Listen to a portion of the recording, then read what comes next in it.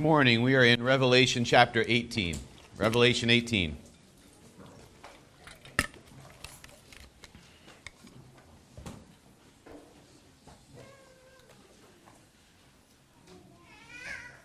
Chapter 18, and this morning we're going to be starting at verse 11. Of course, before we do that, I do have a quiz to give you all, as I warned you last week. Please keep in mind, before we even start talking about Revelation and what it's all about, well, before you start telling me what Revelation is all about, the purpose of us looking at the book of Revelation. Our goal as we come and look at Revelation is to see the picture of a beautiful, great Savior that's there. That's why we're here. Revelation is a place for us to turn our eyes to see a great Savior. Is that why you're here? Please keep this in mind, brothers and sisters. That's our goal. Now, as we go through the book of Revelation, we want to keep in mind what it's about. And last week I had up on the board some things that explained what it was about. I told you I would be quizzing you about these things, so I want to make sure we're getting what Revelation is about. So let us see, without looking at our notes, if anybody can remember what Revelation is about. I said it's a summary of Revelation, and we had two sides of three things. I don't care if you get the order wrong. But on this side, we started with kind of the main idea of Revelation, which is what? Christ conquers, right? That's kind of just two words to summarize Revelation. Christ conquers. But then we specified by his blood. And then we added something else to it about us. We conquer by our testimony. Really, we conquer by his blood, but it's our testimony that's tied to that. So what's the book about? Christ conquers by his blood. We conquer by our testimony, our clinging to that blood. Then on the other side, we had another way we could say it. And it started out by saying what? What is it? It's a battle. There's battle. There's a battle. And what's the battle about? Worship of the nations. And who wins the battle? So it's a battle. Worship of the nations. That's what the battle's about. And God wins that battle. Now, I had two smaller things written up at the top. Just kind of important parts to remember. But before we do that, what was the main thing on the bottom that I put? We're witnesses. So there's a battle for the worship of the nations. Christ conquers, you conquer by your testimony. And really the main idea under the whole thing is you're witnesses. And then I give you two other little things that are really important to remember, and that is where we are. Where are we? And the world is. Okay, so that's where we've been.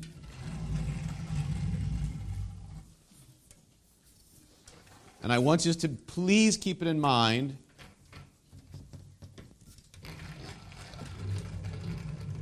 And maybe each week we can get a little bit better at remembering these things together. Now, these things are very unimportant because they're not really the real world that we live in, right? After we're done talking about this, you'll leave here and go back to the real world. So this is really this is just important for Sunday morning. Okay, remember, Revelation is God shining the light into the cave. He's showing you the truth of what everything's really about. This is everything. This is everything. And so we don't look at this and go, well, that's nice for Sunday morning, and now I leave and go back to the real important things. This is everything, Christian. This is everything. You're witnesses. You're in the wilderness. The world is a brothel, and this is what God's doing. There's a battle going on. It's a battle for your worship. And the world is constantly pulling at you, saying to you, come out of the wilderness and come into the brothel. Take a break from the wilderness. Come into the brothel. Come join in the worship of these idols. So with that in mind, we turn to Revelation 18. And let's see how this fits into that and to the picture of how glorious a Savior we have. Like I said, we're in 18:11 through 17. Actually, 17a. Revelation 18:17 is one of the worst breaks in Scripture. It's like right in the middle of it. The verse should have split, and the way they did it is terrible. So we're just going to be looking at the first half of the verse. So 18:11 through 17a. And it reads like this, starting at verse 11. And the merchants of the earth weep and mourn for her, since no one buys their cargo anymore. Cargo of gold, silver, jewels, pearls, fine linen, purple cloth, silk, scarlet cloth, all kinds of scented wood, all kinds of articles of ivory, all kinds of articles of costly wood, bronze, iron and marble, cinnamon, spice, incense, myrrh, frankincense, wine, oil, fine flour, wheat, cattle and sheep, horses and chariots, and slaves, that is, human souls. The fruit for which your soul longed has gone from you, and all your delicacies and your splendors are lost to you, never to be found again. The merchants of these wares who gained wealth from her will stand far off in fear of her torment, weeping and mourning aloud. Alas, alas, for the great city that was clothed in fine linen, in purple and scarlet, adorned with gold, with jewels and with pearls. For in a single hour all this wealth has been laid waste. Let me pray for us. Lord, we long for your name to be hallowed and for your kingdom to come, and for us to see all around us the knowledge of who you are and a proper response to all that you are in our hearts and in the hearts of everyone else. And Lord, we know the way that you move in this world to bring your kingdom about and to bring about the proper response to you that is appropriate. The way that you bring that about is through the gospel, through the means of the gospel being heard. And so I pray this morning that as we look at this portion of your wonderful holy word, that we would see how it ties to the picture of your redemptive work for us, to the great Savior that you are. Open our eyes, Lord. We are so quick to sleep, to go back to the foolishness and the lies that Babylon teaches us. Wake us up, Lord. Remind us of the truth, I pray in Jesus' name. Amen. Well, let us imagine for a moment that you are sitting on the beach with a friend. And it's late in the day, and you're watching the sun as it begins to set. Are you imagining it with me? So you're sitting there with your friend, the sun's setting, and as you watch the sun set, you hear the waves crashing upon the beach. And as the sun just hits the horizon, the sky lights up in all these beautiful colors. Light blue and pink and gold and yellow, and the pink deepening into shades of reds and purples, and then the sun just touches the water. Picture it. And right as the sun touches the water and starts to go down, the stars start to come out, and they're shining, just brilliantly shining over this whole scene. And there's just this stream, this tiny remaining stream of light coming from the sun across the water at you. And as you look at this stream of light, a whale jumps up out of the water. And a big spout of water comes out of the whale. And in that spout of water, through that spout of water, a rainbow of colors as the sun shines through it. And just then, a flock of birds fly through the light into the sunset. And you're like, wow. And you turn to your friend who's sitting next to you, and they have this kind of smirk on their face as they look at it. And they go, that's boring. Like, it's not just boring, that's one of the ugliest, most repulsive things I've ever seen. Now, if you want to see something beautiful, they say, take a look at this. And they show you this book they have open on their lap. And it's a book that has a title that's called Pictures of Sunsets. And it's old. It's in black and white, and the pages are stained and ripped and faded. And you can't even really make out what's on the pages at all. Now, if this happened, you would instantly think that something is very wrong with your friend. And you would think this because you and every other human that has ever existed in this world understands that real beauty should be responded to in a particular way.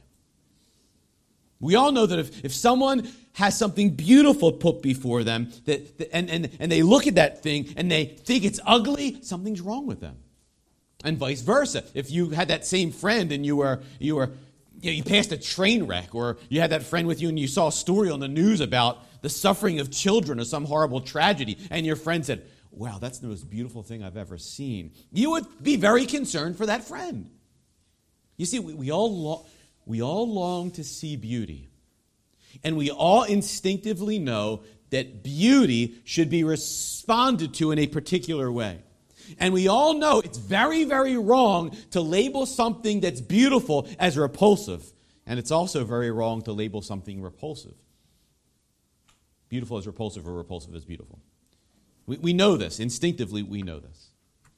But here's the really curious truth about us as human beings, brothers and sisters. Humans, though we are creatures whose souls long for beauty, we are also beings who are not good at putting labels on the right things as regard to beauty and repulsiveness.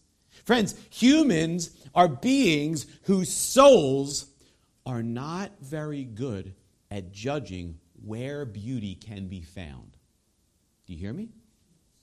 Listen to me say that again. Maybe this time I'll make it more personal by putting it into a question. Okay? Humans are our souls that long for beauty, but are you good at judging where beauty can be found?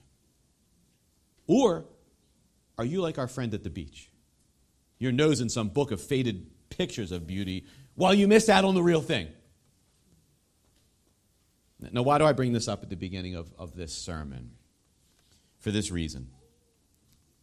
In our text today are a people whose souls are, like yours, longing for beauty, but they have misjudged where that beauty can be found.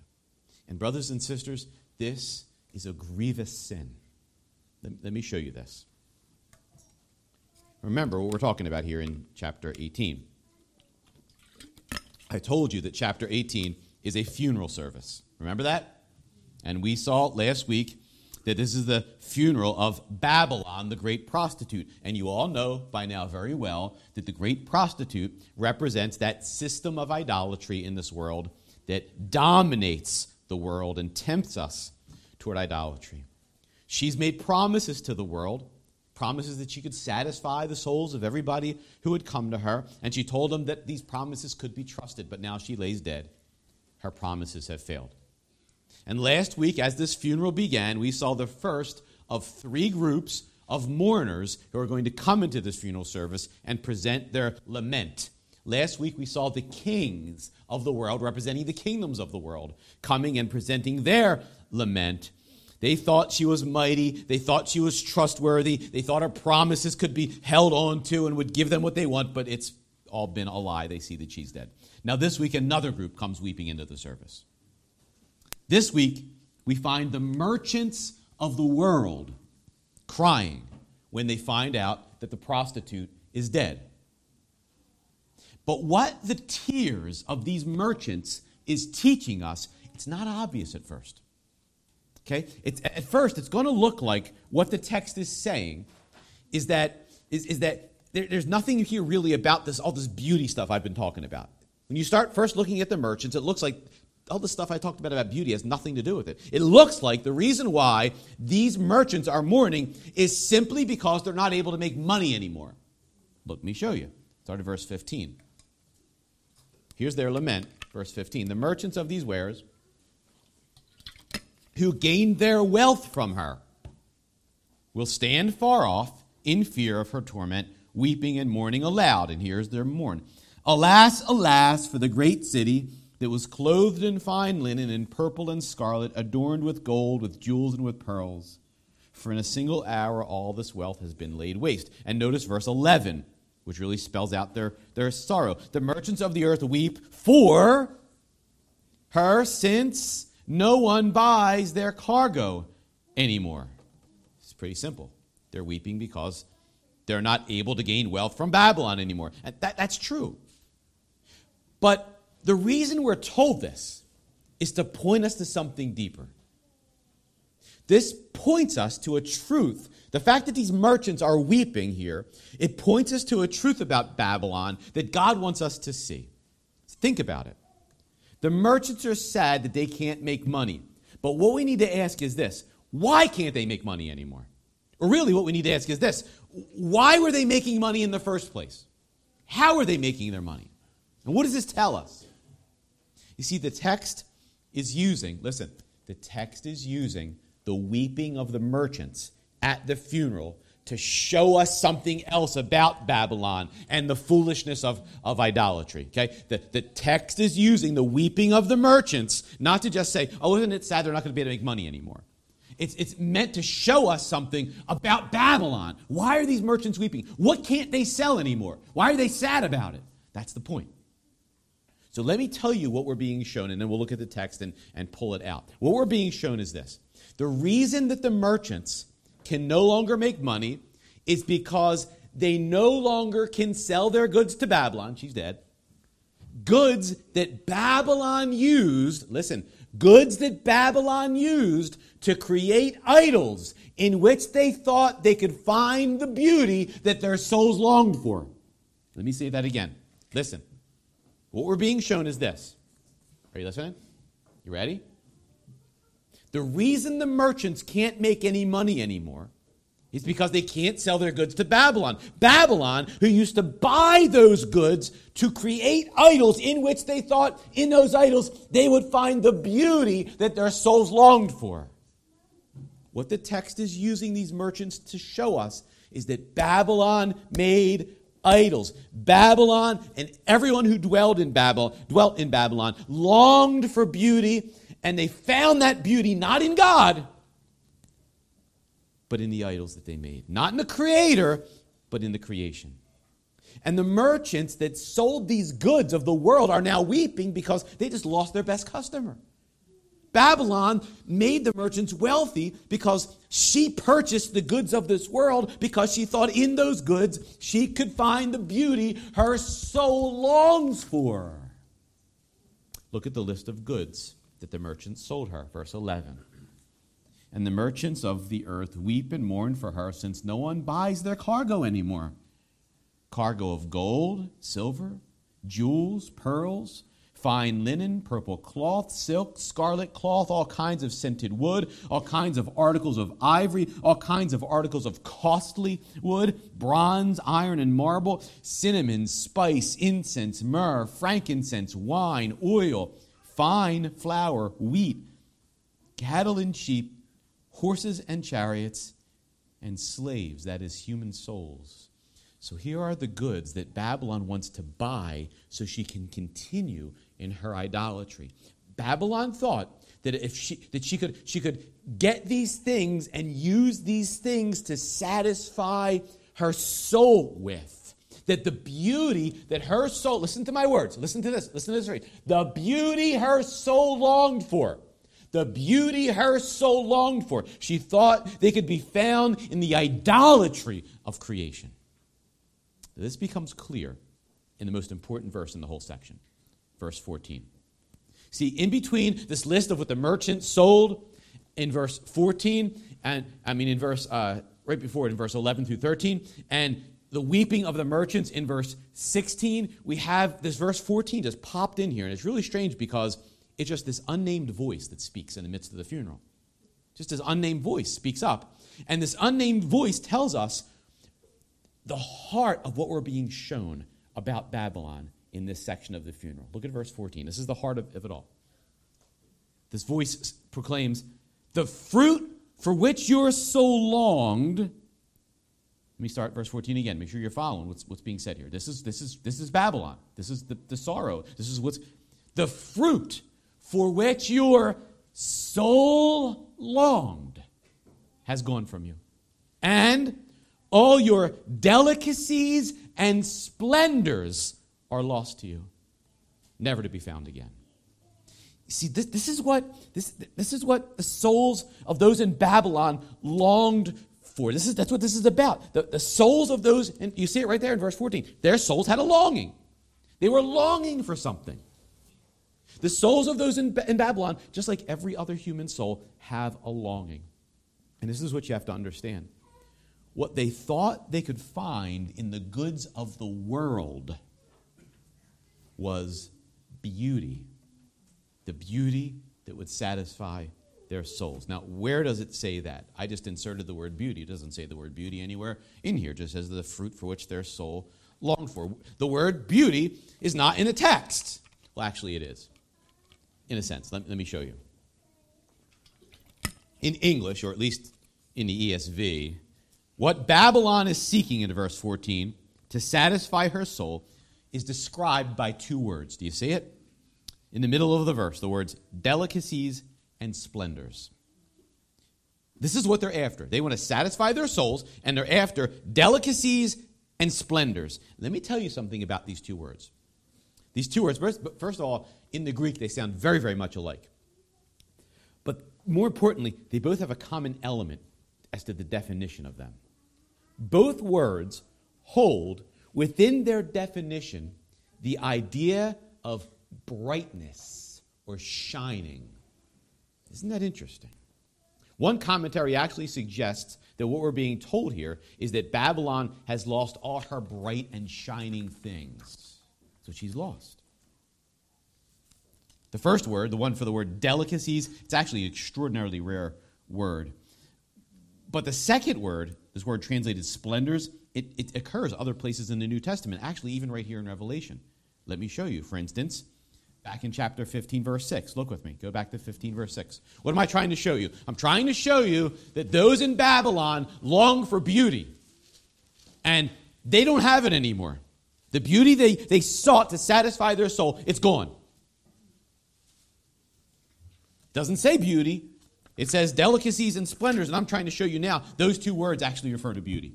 That's what I'm trying to show you. That second word there that we see right in the middle of verse 14 for splendors, it occurs other places in Revelation. For instance, in chapter 15, verse 6.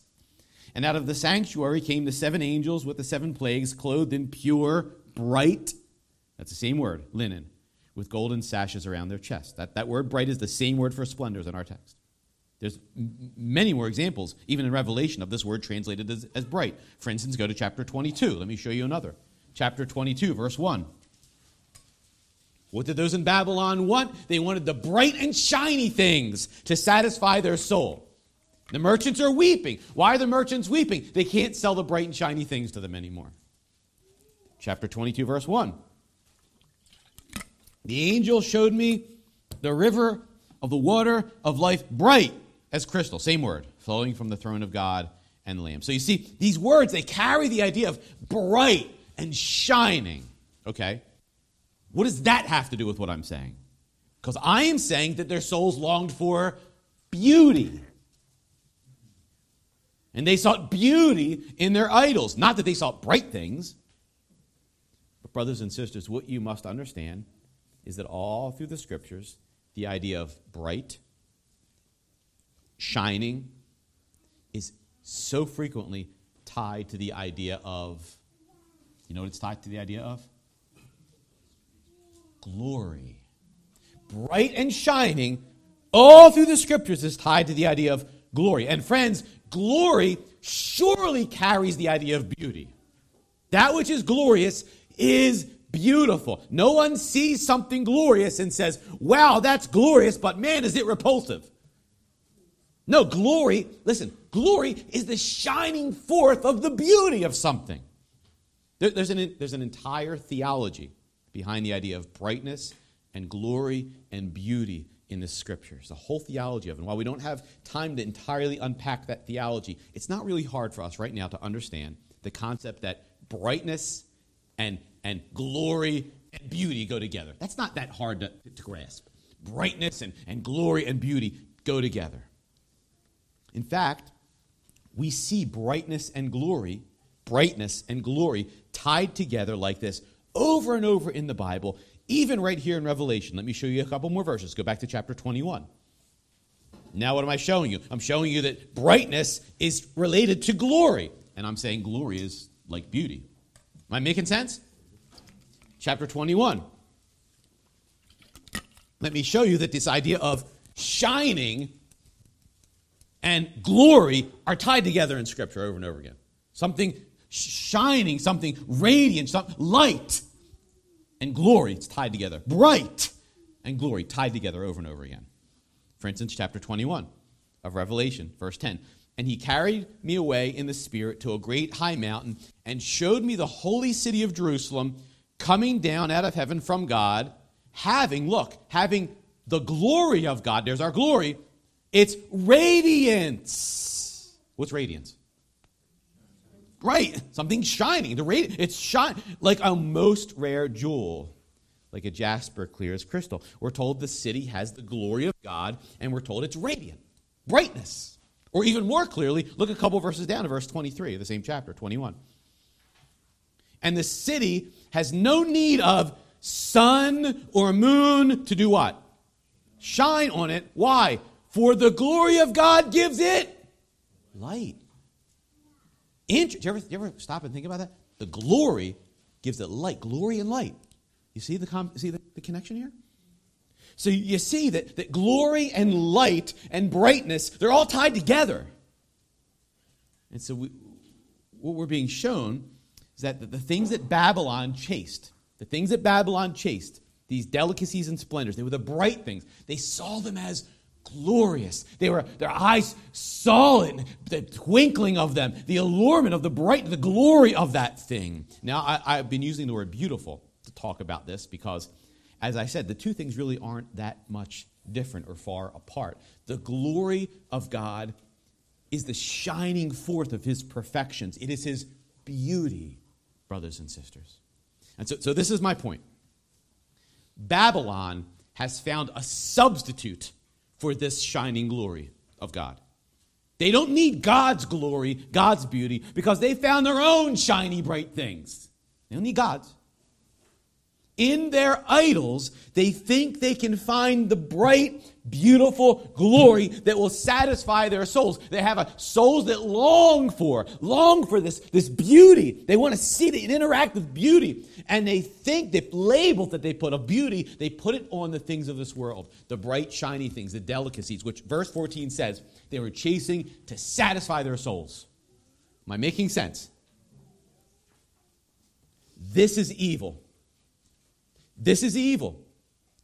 It's profoundly, immensely evil. What Babylon is pictured as doing here, when they look at their idols and look to try to get from their idols a sight of the beauty that would satisfy their souls. When any person ever looks at something to get a beauty that they think is going to satisfy the longing of their souls, and when they refuse to look to God to see that beauty, it is the heart and center of evil.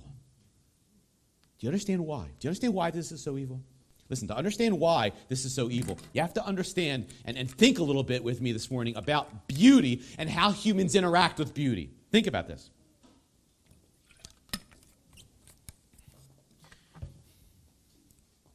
As I said, every human soul, let's see if you can follow me here. Tell me if any part of this doesn't make sense. Every human soul that has ever existed longs to experience beauty and likes that which is beautiful. Agreed? Do you like beautiful things? Do you like to experience beautiful things? Now, of course, there may be exceptions to this in a mental ward somewhere or a hospital or people who aren't functioning correctly, but everybody who's sane enjoys beauty.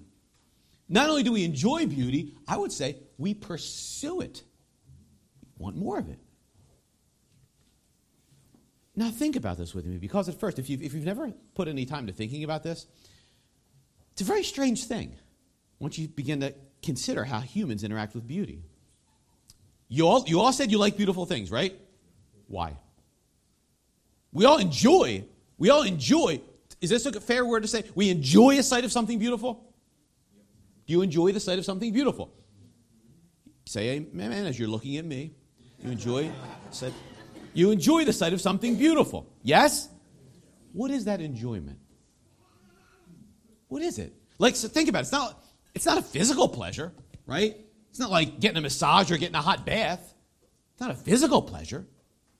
What is it? It's not a physical pleasure, but yet it's very enjoyable. Why?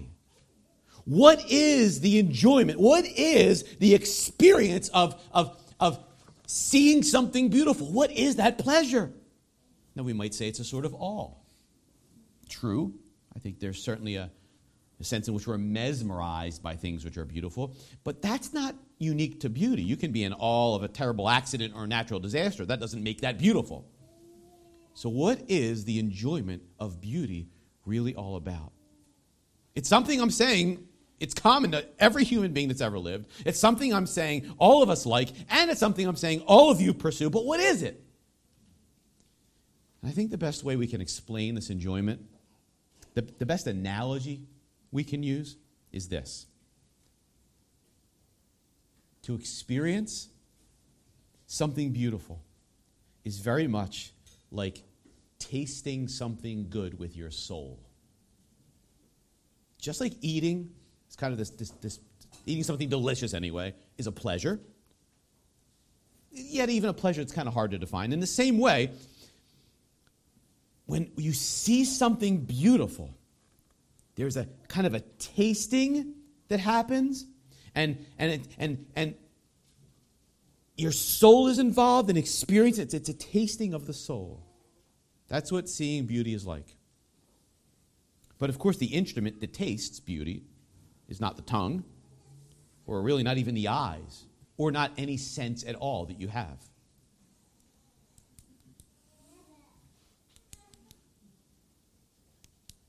As I was saying, beauty is not something that you taste with your tongue or with your eyes. Not with your eyes. Well, I taste it. No, it's not just with your eyes, because you've all probably heard something beautiful in your life, right? It doesn't mean the eyes. And it's not just the ears either, because all of you have probably experienced beauty without using any of your senses, maybe something you've imagined or read. So beauty is not something that we take in with those particular senses. So ultimately, beauty is something tasted by the heart of man. By heart, I mean the biblical sense of heart. I don't mean your feelings. I mean the center of your will and desires and thoughts. That's why I use the word soul. I think that helps us maybe with the definition. Here's what I'm saying. To see something beautiful is to taste something good with your soul. Does that make sense? And you can see that in this kind of understanding of it, the way I'm defining it, of how we interact with beauty, I'm focused on the response we have to the beautiful thing. Friends, we have a response to things we think are beautiful. We have a response to everything that's put before us that claims beauty. Like a moment ago when I said, here I am before you, and you all laughed. We all have a response to those things which claim beauty. We either respond by tasting and agreeing and saying, yes, that's good. Or we respond by tasting and saying, no, that's not good. And once you understand that, then you can see why it's so evil to have something truly beautiful put before you, and you respond by saying, that's not good. Because what those in Babylon are doing, brothers and sisters, is with their souls, they are tasting God. And then with their souls, they're tasting their idols, and they're labeling God disgusting and their idols beautiful. That's what they're doing. And friends, if we take one who is objectively beautiful, God, who is the very definition and standard of beauty, and if we take him and put him before the souls of a group of people, and those people have souls that respond by saying, that's disgusting, it's repulsive, I don't like the taste of this, that says something about their souls. Just like your friend at the beach we were talking about. Says something about them. Something's broken. Something's wrong here. This is the brokenness and the ugliness and the wickedness of those in our text, those in Babylon, brothers and sisters. Listen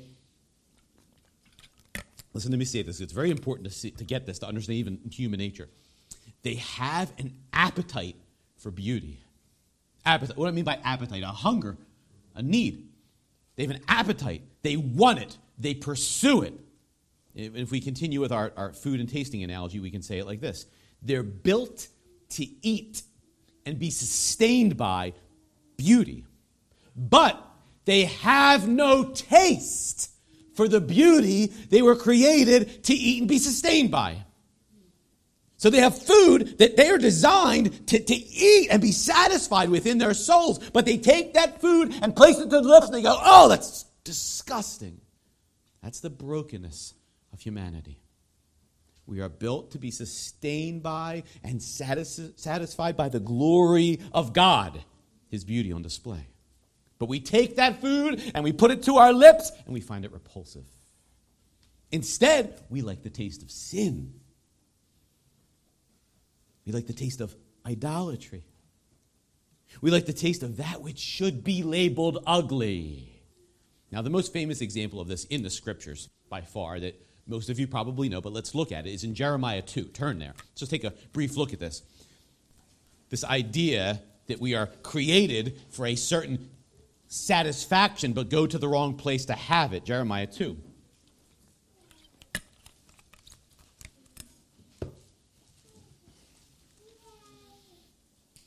Those in Babylon have souls that long. Their souls long for beauty. They've looked in the wrong spot to get that beauty. That's evil. It's evil to have that which is objectively beautiful put before you and you to label it ugly. And I'm saying the human condition is we are a people who are built with a desire and an appetite for beauty, namely the glory of God on display. But when we take it and put it to our lips, we go, I don't like the taste of that. That's not what's going to satisfy me. There's something else that will satisfy me more. That's our sin.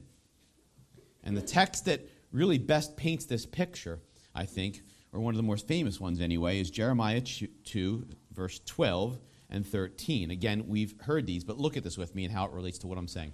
Jeremiah 2:12. Be appalled, O heavens, at this.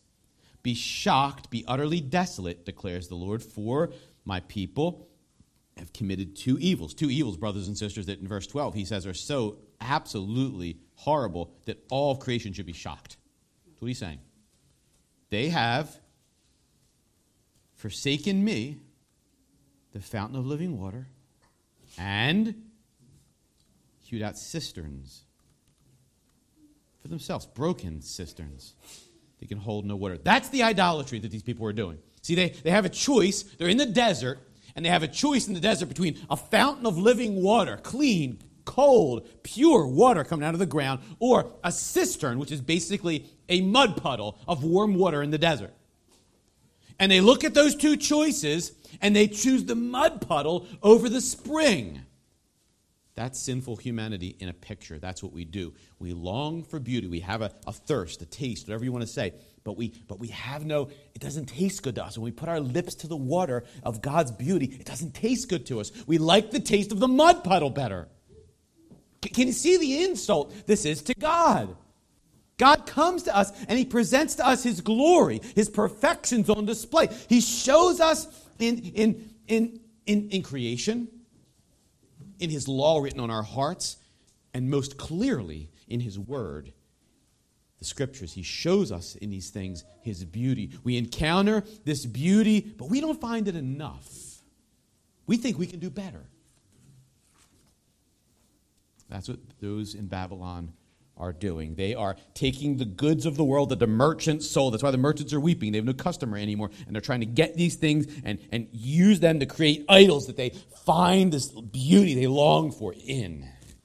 Now,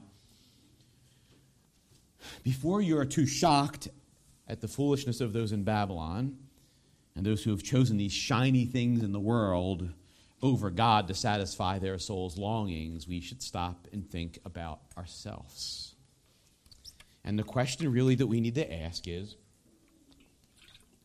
are you any better at labeling what is beautiful and what is ugly than those in Babylon were? Are you any better at placing those labels on the thing that you think will be the beauty that can satisfy your soul? Brothers and sisters, you all, everyone in this room, whether they realize it or not, whether they think about it or not, you have a soul that longs for beauty, just like those in Babylon.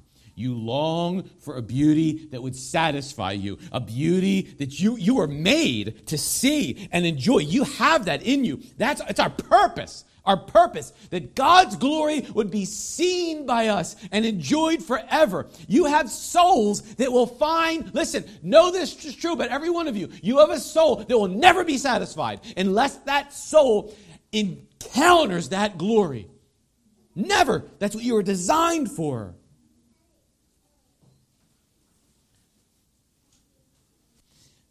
The glory of God is the food. The beauty of God is the food you were designed to be sustained on. But what about your tastes? When your soul tastes the beauty of God, what is the response? And when your soul tastes the so-called beauty of the idols of Babylon, what is the response?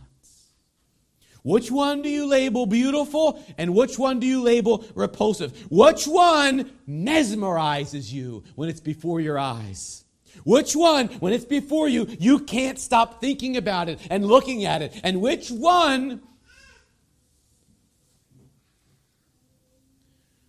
captures your heart? How much is your soul captured by and satisfied by the beauty of God as compared to how much of your soul is captured by and satisfied by the beauty of the idols of this world? Here, church, is something to be grieved by. Here, church, is something to repent of. Here is something still profoundly not right with us, church. What is the response of your soul to the taste of the beauty of God as it is presented to you? And remember, this beauty is most clearly presented to you right here. Here's the presentation of His beauty most clearly given to you in His Word. How does your soul respond as you read and hear the Word? Tell me, church, how does your response to if we're saying this is God's chief picture of His beauty in this world, He's chosen to do it with words in a book. That's what He's chosen to do. This is His chief. He says, not me says, not the elders. He said, this is how He has spoken to you. This is His word. This is His picture to you of Himself. This is it. You don't go to have some kind of weird experience somewhere. You don't go to emotions. You go to His word to experience your God. As you come here to the thing that is the picture He most clearly has in this world. Because listen, some of you might say, oh, I can really respond to a sunset. Beautiful, really moves me. Feels satisfying to hear a good song. What about His word? His clearest picture. His clearest picture. What's the response of your soul? Is it the satisfying thing in your life? In the Scriptures, you have with you at all times a constant and seamless, endless supply of pictures of God's beauty. On every page, in every verse, it's there. You all have with you His wonderful attributes outlined, perfectly given to you in a story designed to reveal the depth of God's glorious beauty to you. You have read the pages of this book. Everyone in this room, I believe, who's able to read, has read something in this book. You've read the pages of this book. Some of you have memorized parts of this book, verses even more. You've all heard sermons about the things in this book. You've all listened to songs about the things in this book. And as you've done those things, as you've heard those words and read those words and sang those songs and memorized, what was the response of your heart? What kind of heart did you have as you encountered that beauty? That's what I'm asking. What did you taste, friends? Did your soul taste beauty there? Did your soul taste what was good and you had joy? Or was your soul bored? Was your soul, as you had this before you, was your soul longing for beauty somewhere else? Can't wait to get done this so I can go here. Get that beauty I want. That's going to satisfy me. Do you see what it says about your soul? Do you see what it says about our brokenness? Can we not all understand the words of William Cooper when he penned these words in a hymn? He said, I hear, but seem to hear in vain. insensible as steel. If nothing is felt, so he's talking about, he hears the word, he goes to church, I'm insensible as steel. If nothing is felt, it's only pain to find that I cannot feel. I sometimes think myself inclined to love you, Lord, if I could, but often find another mind opposed to all that's good. Your saints, he's talking now, he looks at the people around him. Your saints, they're comforted, I know. They love your house of prayer. I sometimes go where others go. I find no comfort there. Can't we all sympathize with those words?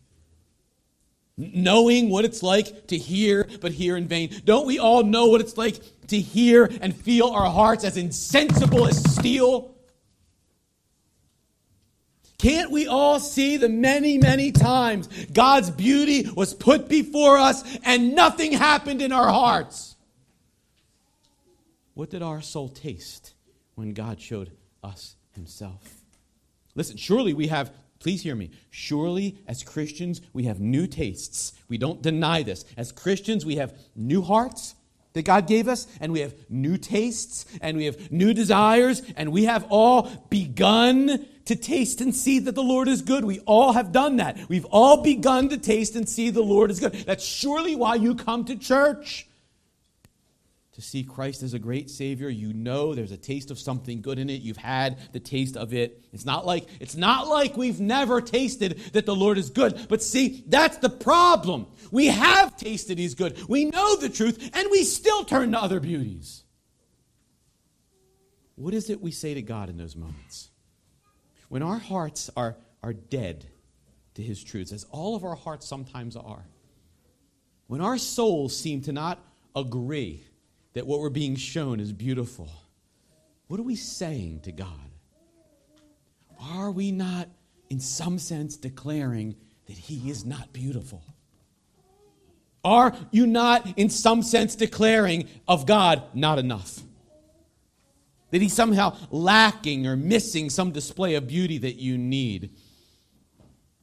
And we say something about Him as well when we do respond. Listen, maybe you say, oh, I never do that. Listen, when we do respond with love and awe and affection and desire to the beauty of the idols around us in the world, we say something about God. Friends, wake up to the truth about what you do. You sit on the beach and you look at the faded pictures in a book while the beauty of the sun sets before your eyes. You look at your betrothed, the one who is to be your spouse forever. And you say of him, the one who created every so-called beauty that you chase after in this world, came from him. You look at him and you say, not attractive enough. Not desirable enough. Not desirable as the things that you've made. You lack what I call beauty. And then you embrace another lover. You call another lover beautiful. We end up sounding like the Jews. Do you remember the Jews after they leave Egypt? They're in the wilderness, and as they're in the wilderness, God comes to them and He gives them something to eat. What does He give them to eat? Manna.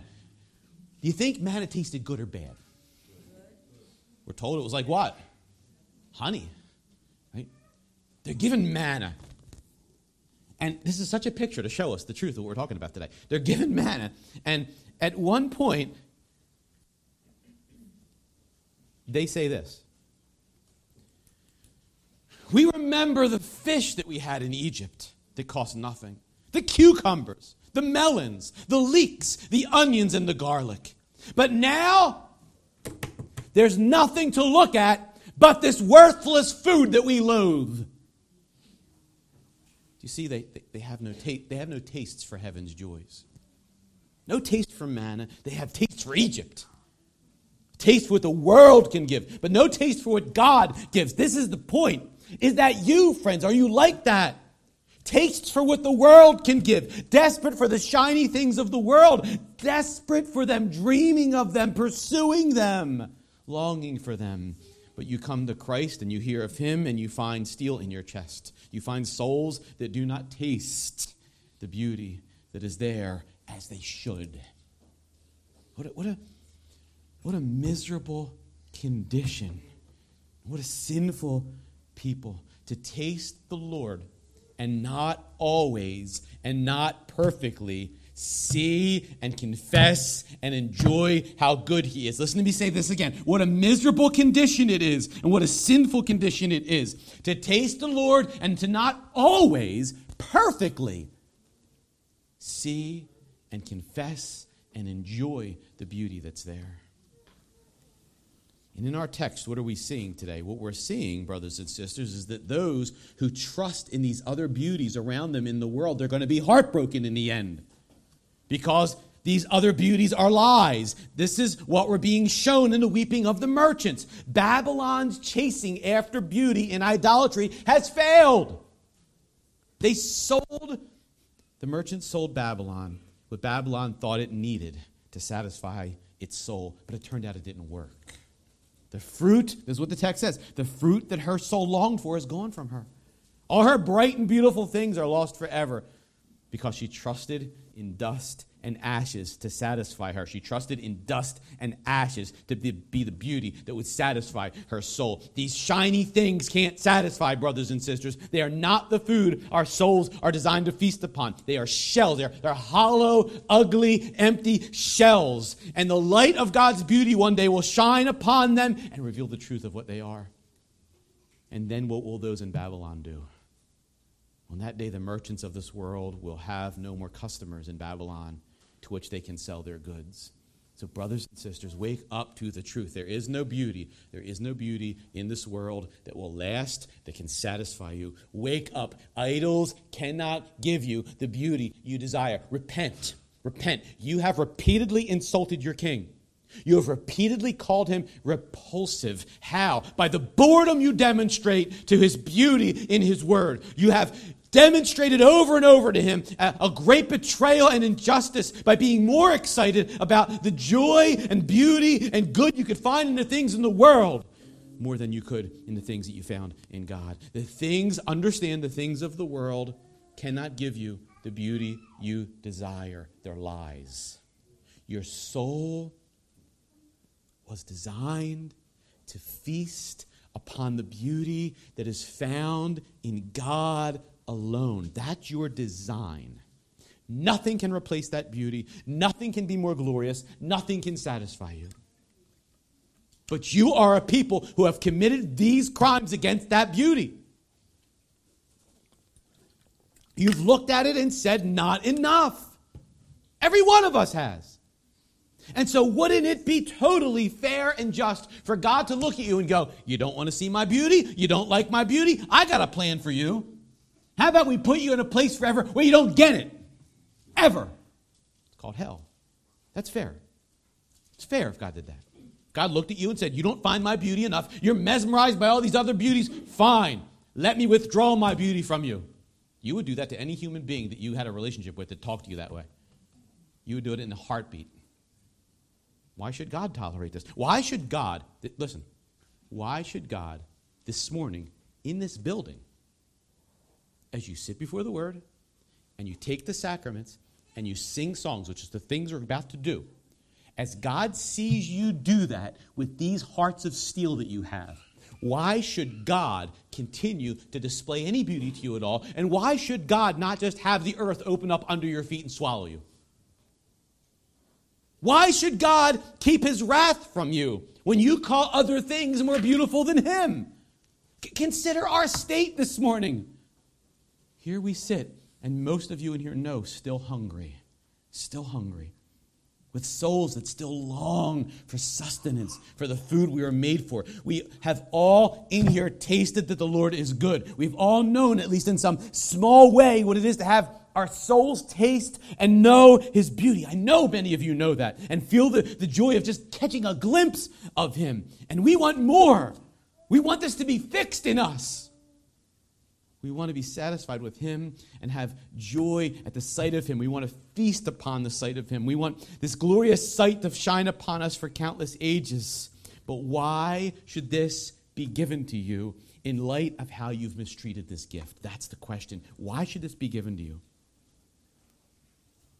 Why should God, in all of his justice and holiness, allow this picture of himself to be put before you again if you're going to treat it the way you've treated it?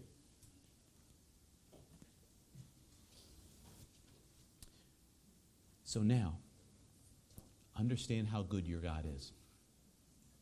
Understand what your God has done for you. You who have come to Christ. When I say you have come to Christ, what do I mean? You who have come to Christ. What's that mean? Believe. That's what I mean. You who believe. Believe what, Canaan? Believe Christ as Savior. As Savior. He's taken away the guilt of my sin. For those of you who have done that, listen to my sentence. You will not find your souls hungry and empty for all eternity. You will not.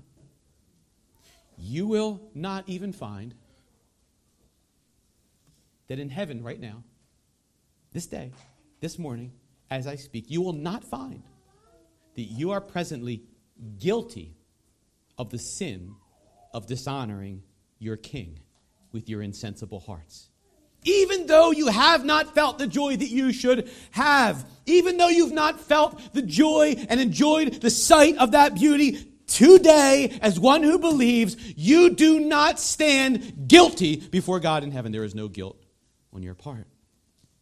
If you turn to your Savior today, you who have so mistreated his beauty and not found joy in the sight of him, if you turn to your Savior today, you will find him smiling, fully pleased with you, and planning an eternity of joy and celebration for you as he forever satisfies you with the very beauty that you have trampled upon. And you will have this gift. Hear me, church. You will have this gift not because you demonstrated to God some goodness or some grand repentance, and not because you fixed yourselves up and made your hearts really respond right, and now you really love God, and now you have a joy at sight of him. No. You will have this forever because he is merciful. How will such a mercy find you? What has happened? Let me tell you a beautiful story. I'm going to tell you a beautiful story, and listen to me. As I tell you this beautiful story, there's not a heart in this room, including my own, that will respond in the appropriate way. Not one. There's not one heart in this room of which God will look at the response and say, that was perfect. You got it. Not one. And yet, this is beautiful. What is the story? This beautiful one, this king of glory and brilliant, shining radiance, he did something unspeakably wonderful for you. He did this wonderful thing for you in order that you might have the beauty that would satisfy you that you don't even presently see. This king, what did he do? He took all of that beauty that he had, he took it and he set it aside. Though he was in the form of God, he emptied himself and took the form of a servant. This beautiful one came to us in the form of a servant, as a man. And do you know what he did? Turn to Isaiah 53. Look with me at the words of what he did. Your heart won't respond rightly, but look at what he did. And he did it because your heart won't respond rightly. Isaiah 53.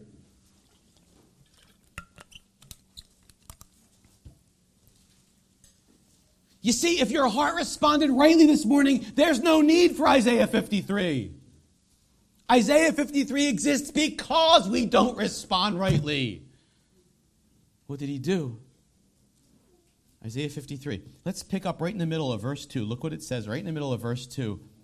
He had no form or majesty that we should look at him, and no beauty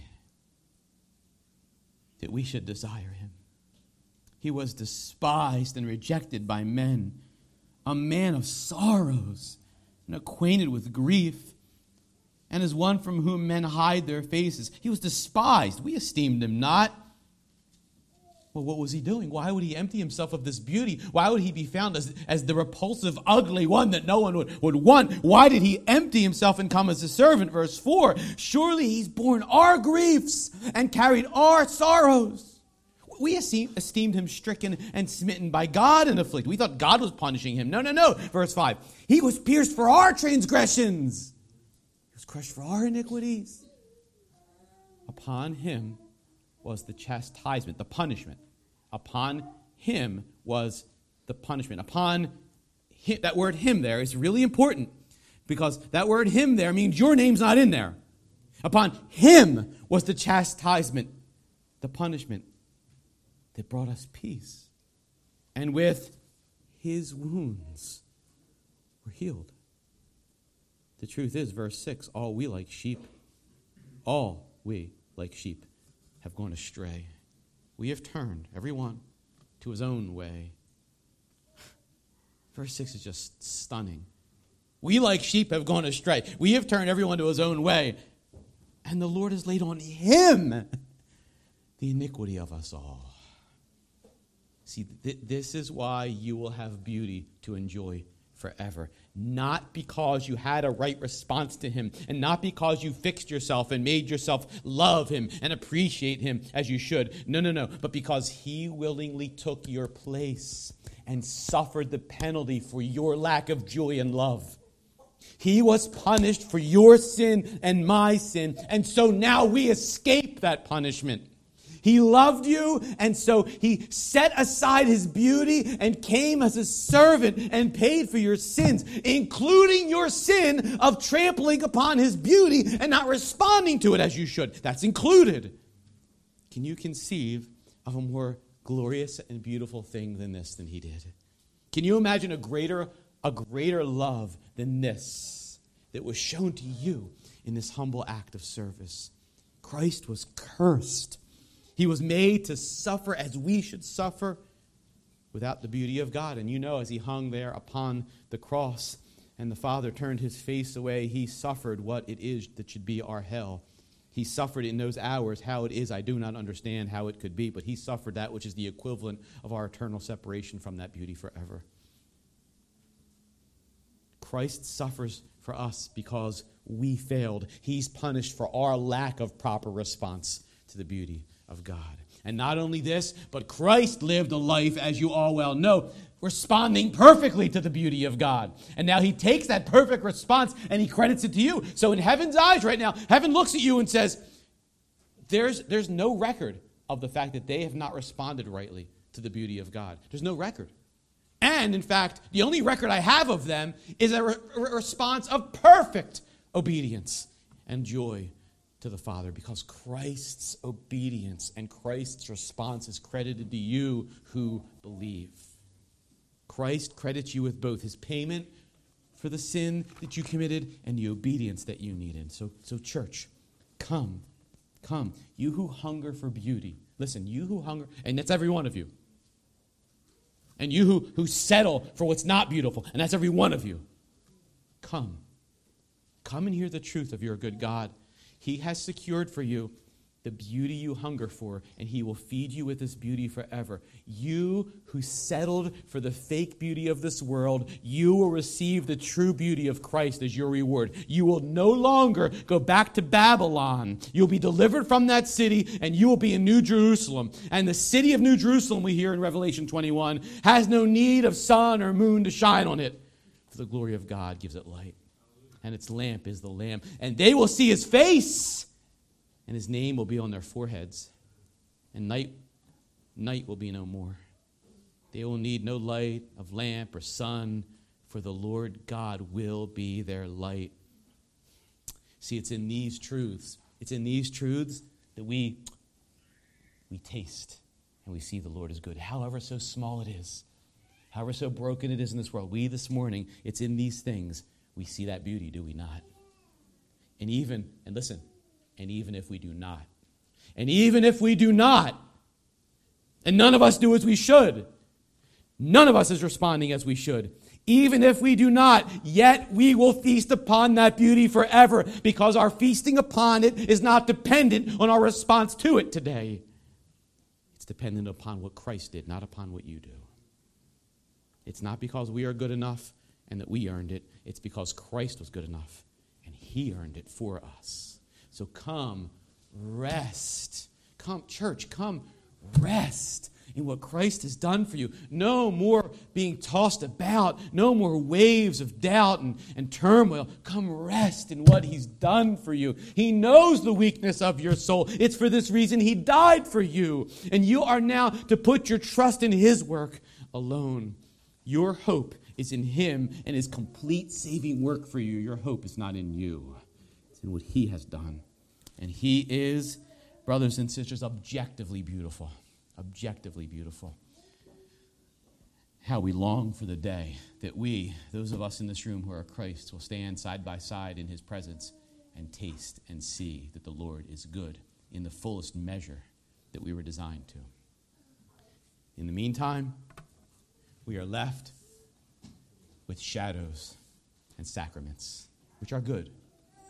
And so we come to the supper now to rejoice in and remember what God has done for us. Are there any questions about anything I've said? Does it make sense to you?